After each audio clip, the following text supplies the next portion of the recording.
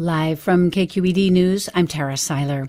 Oakland School Board is moving forward with preliminary cuts to the budget for the next school year, aiming to bridge a $50 million projected deficit. KQED's Alex Emsley reports. The budget maneuvers include clearing vacant positions and reducing program funding, as well as eliminating some student support staff.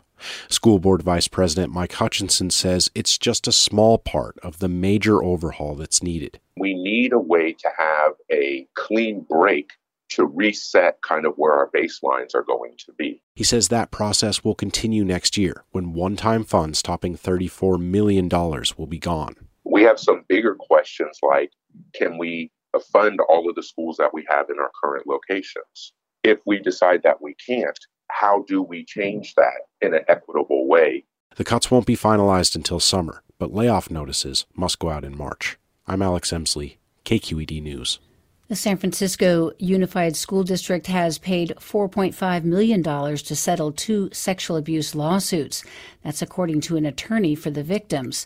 The lawsuits allege that the district failed to supervise former George Washington High School athletic director Lawrence Young Yet Chan, who's accused of molesting 2 student athletes about a decade ago.